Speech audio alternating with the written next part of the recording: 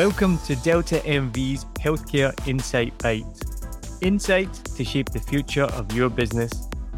I'm Neil Mackay, your host, and I'm talking to Dr. Neil Doyle, who is the Regional Managing Director of DeltaMV and brings with him over 25 years of working in the healthcare space. We'll talk about what healthcare marketers can learn from their colleagues in FMCG. Specifically, he will be talking about the building blocks to digital success and sharing a step-by-step plan for delivering the ideal multi-channel engagement plan.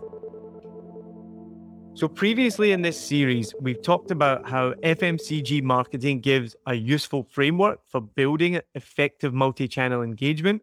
And then we talked about adding value to every touch point that we have. So how do we build upon this to ensure a successful multi-channel engagement? So once you've worked out what value you can bring to customers, what innovative solutions to a pain points, then we need to think about what channels can we use to deliver this value. So how can we go about that? Well, firstly, we need to understand the digital footprint. How do your healthcare professional customers, how do they currently live digital?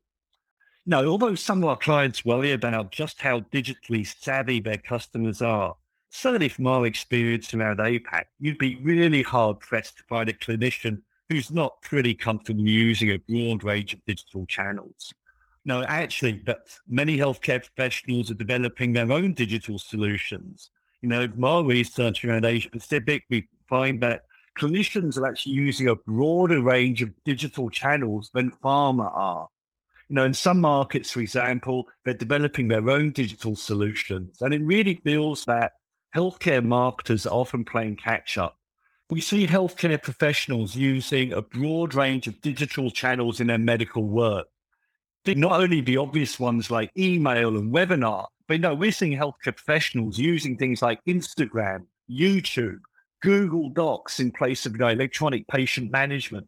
They're innovating their own telehealth solutions using Zoom and messaging apps. The more enterprising, we're even using TikTok.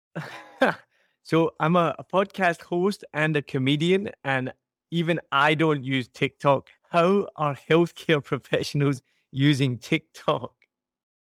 Healthcare professionals are doing exactly what healthcare marketers should be doing. They're thinking about their patients and the best way to reach them. And there's a great example of a dentist who's trying to reach out to some of his younger patients, and he's developed this really nice TikTok video of how you should floss your teeth. So it's a good example that healthcare marketers should be learning from.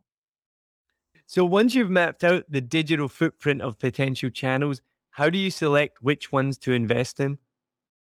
There's a couple of factors you need to take into account. First of all, not all the channels are equal. They all have different potential to engage. Common sense would suggest, even a great email doesn't have the same potential to impact as a great face-to-face sales call. We also need to consider whether healthcare professionals even want to engage with healthcare companies on a particular channel.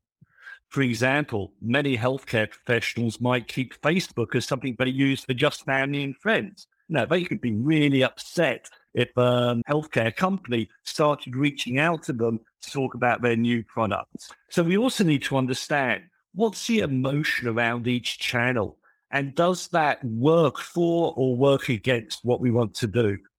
And last but not least is what's within your marketing budget. All of this requires investment.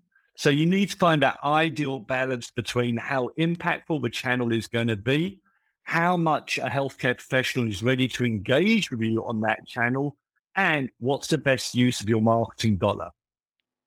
So would you say the best use of your marketing dollar is putting all of your budget into a TikTok channel? No, absolutely not. What you need is a range of channels. And then you can start to identify what is the strategic intent of each type of engagement. And this is what this all builds up to, is you build up a week by week plan of multiple channels offering different value that becomes a foundation for integrating your key selling messages effectively.